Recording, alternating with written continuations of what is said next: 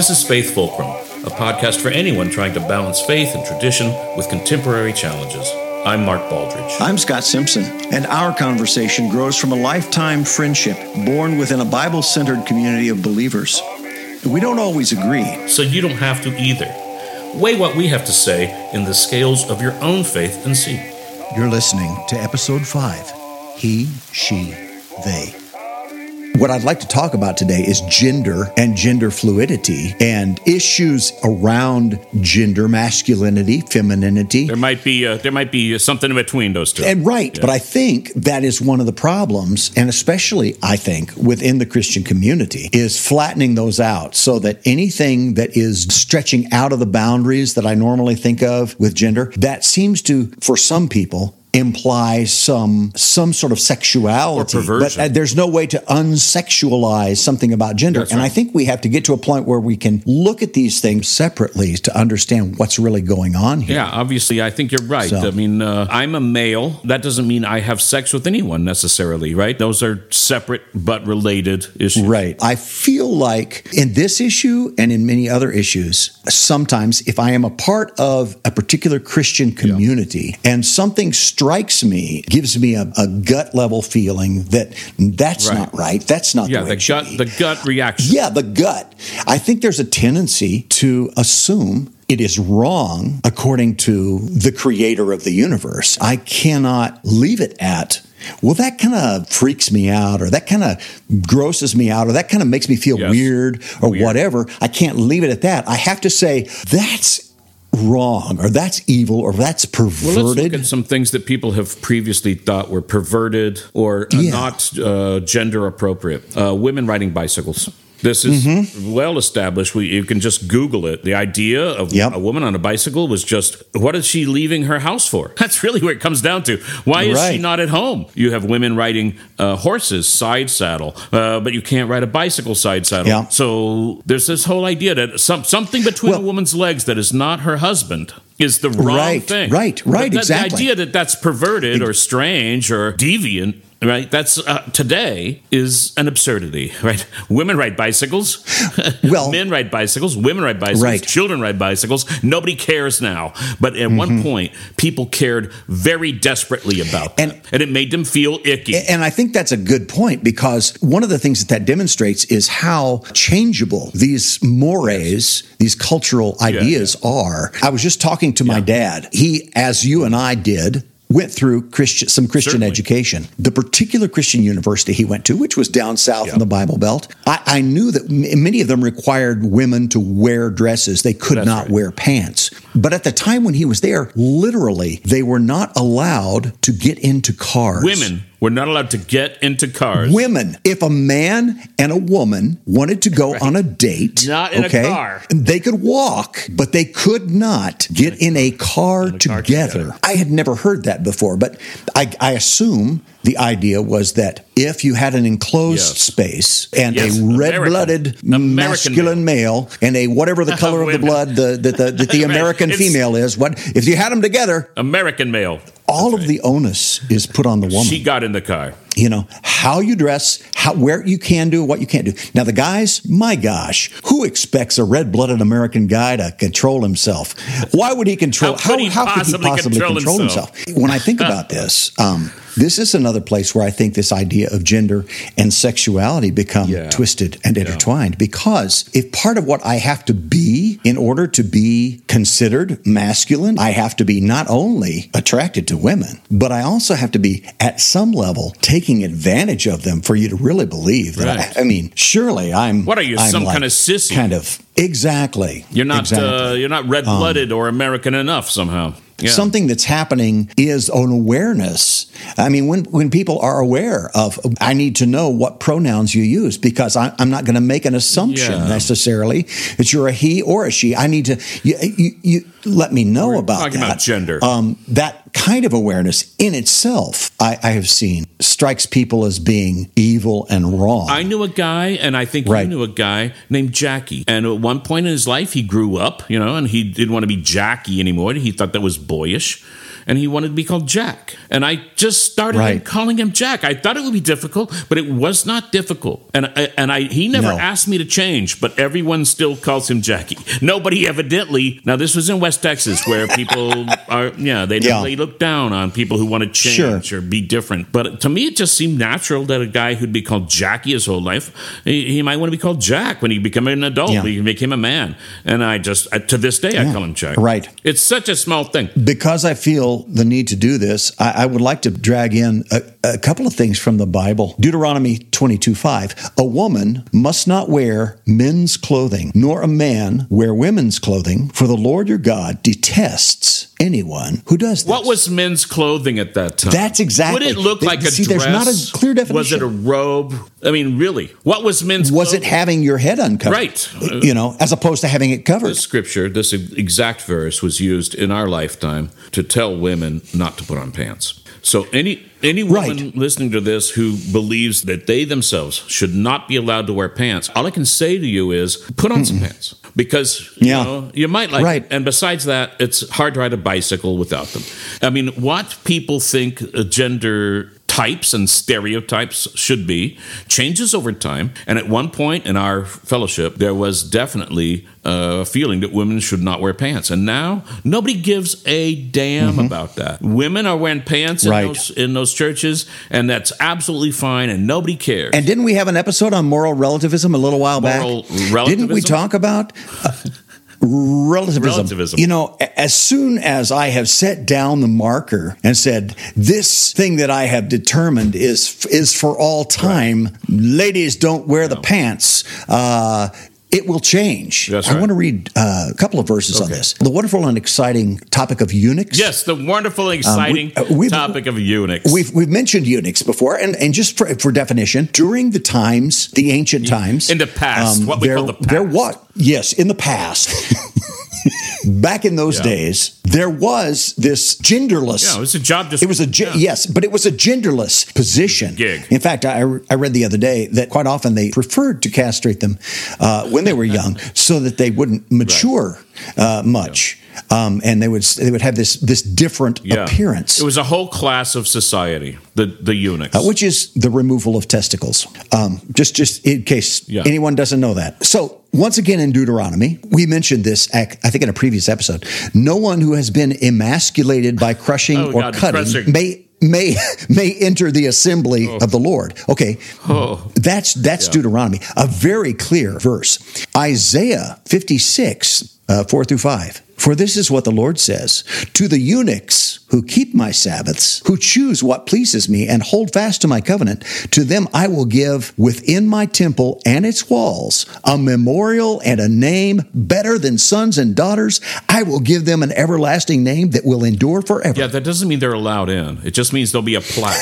That's what it sounds like to me. It's like I'll put up a plaque for you. You can't come in and look at the plaque, but it's there. I promise you it's there. There's a plaque. It's a beautiful plaque. It's got gold. It's lit up. It's got a nice a font. It's a beautiful plaque. I swear it's there.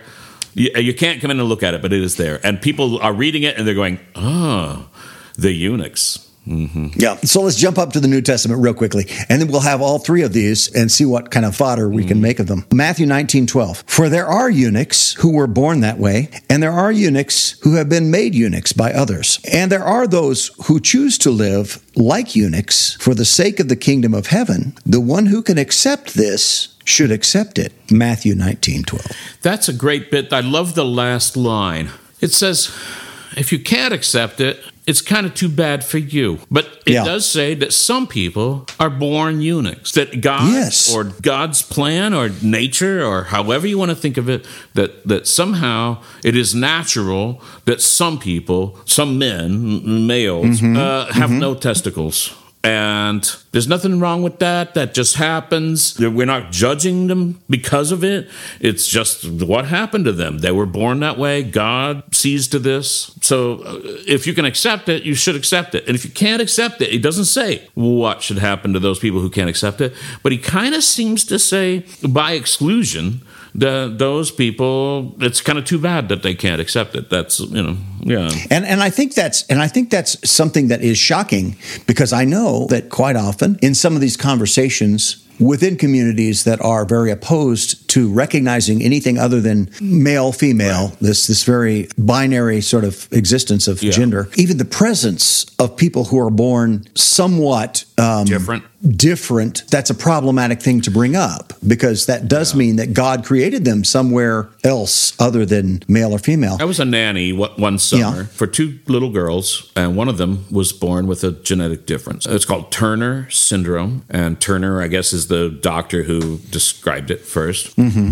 And so she was born with an X chromosome and a partial X chromosome. So not a complete X chromosome, and in some sense, it resembles a Y chromosome. But she's a girl. She is a girl. I've known her since she was an infant, and she's now 18 or 19 years old. I've known her throughout her life. I've encountered her many times, and she has, I would say, obvious differences from her sisters. She has what they call a webbed neck. So from, like, you might say, the jawline to the shoulders, a kind of delta shape. She has what they call a shield chest. So she has a kind of broad chest. She will not be able to reproduce. That's almost certain. In the literature, they describe Turner syndrome girls as being, in some ways, like boys. And she was, I wouldn't say she was aggressive, but she was very active. She was super, very physically active. But she's, it's not the same at all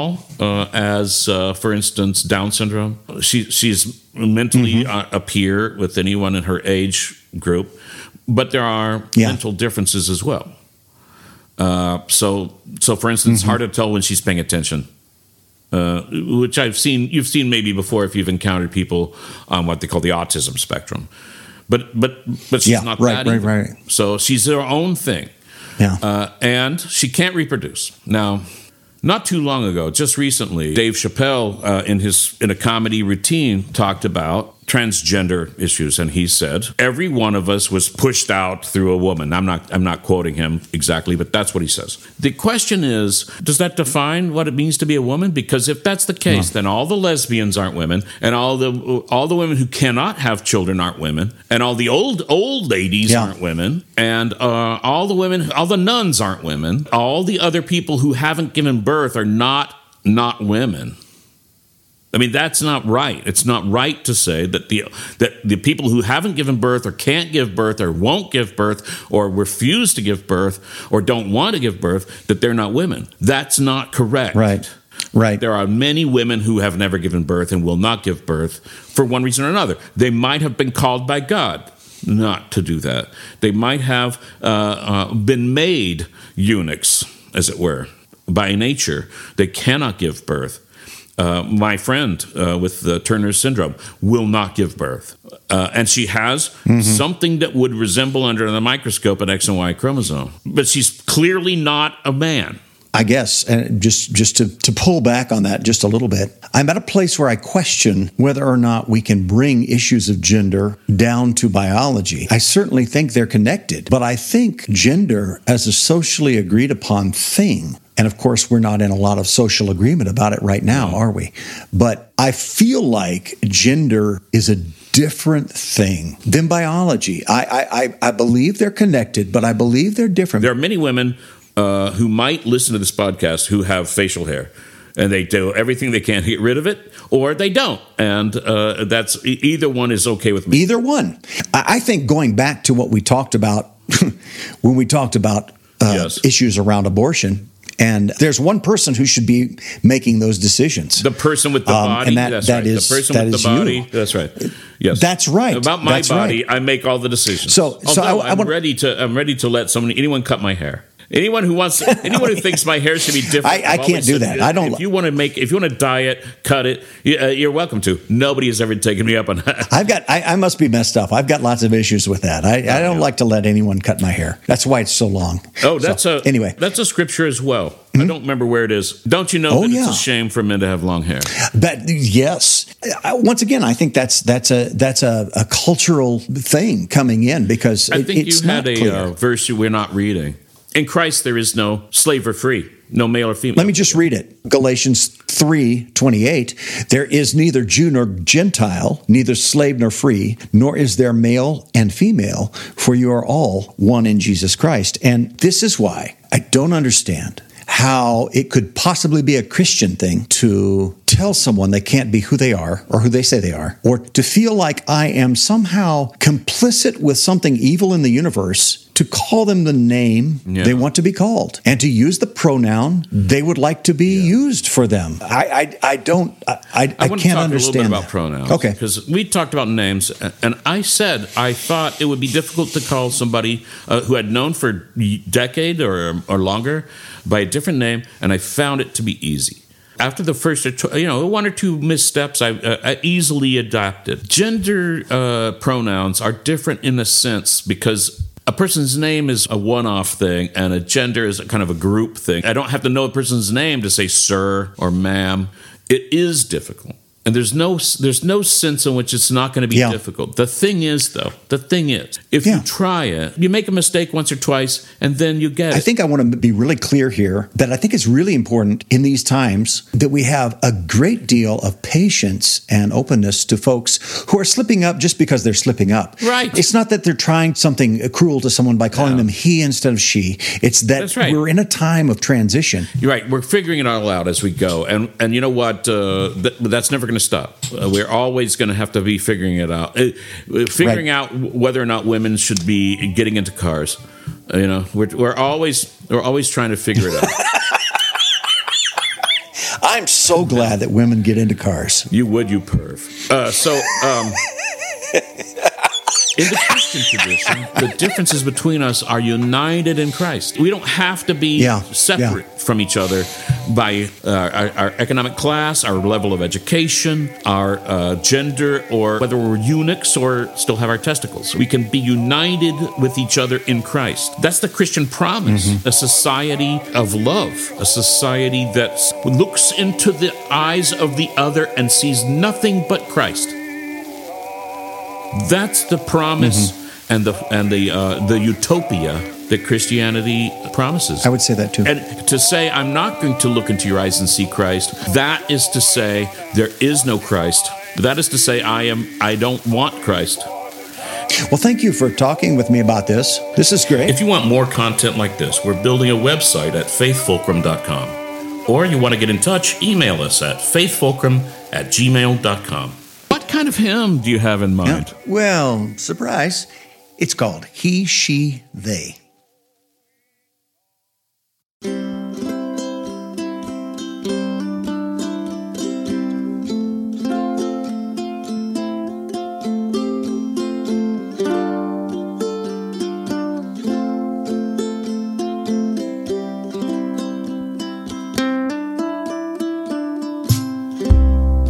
Don't have to see it, don't have to believe it, can't understand or agree it. I am who I am,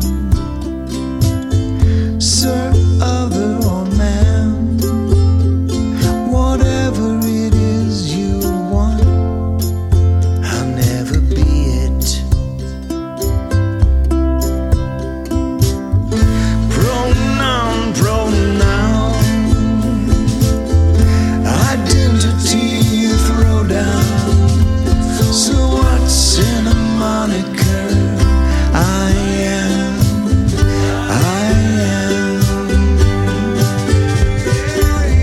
so easy to do. You let me be me, I'll let you be you. A new day for every he, she, or they. Don't name me, shame me, conspiracy frame me. Our society's cancer, proclaim me. This idea of gender just agreed upon tender. I don't buy it, though selling, they can't blame me. Pronoun, it's a identity throw down. So what's in a moniker? I am.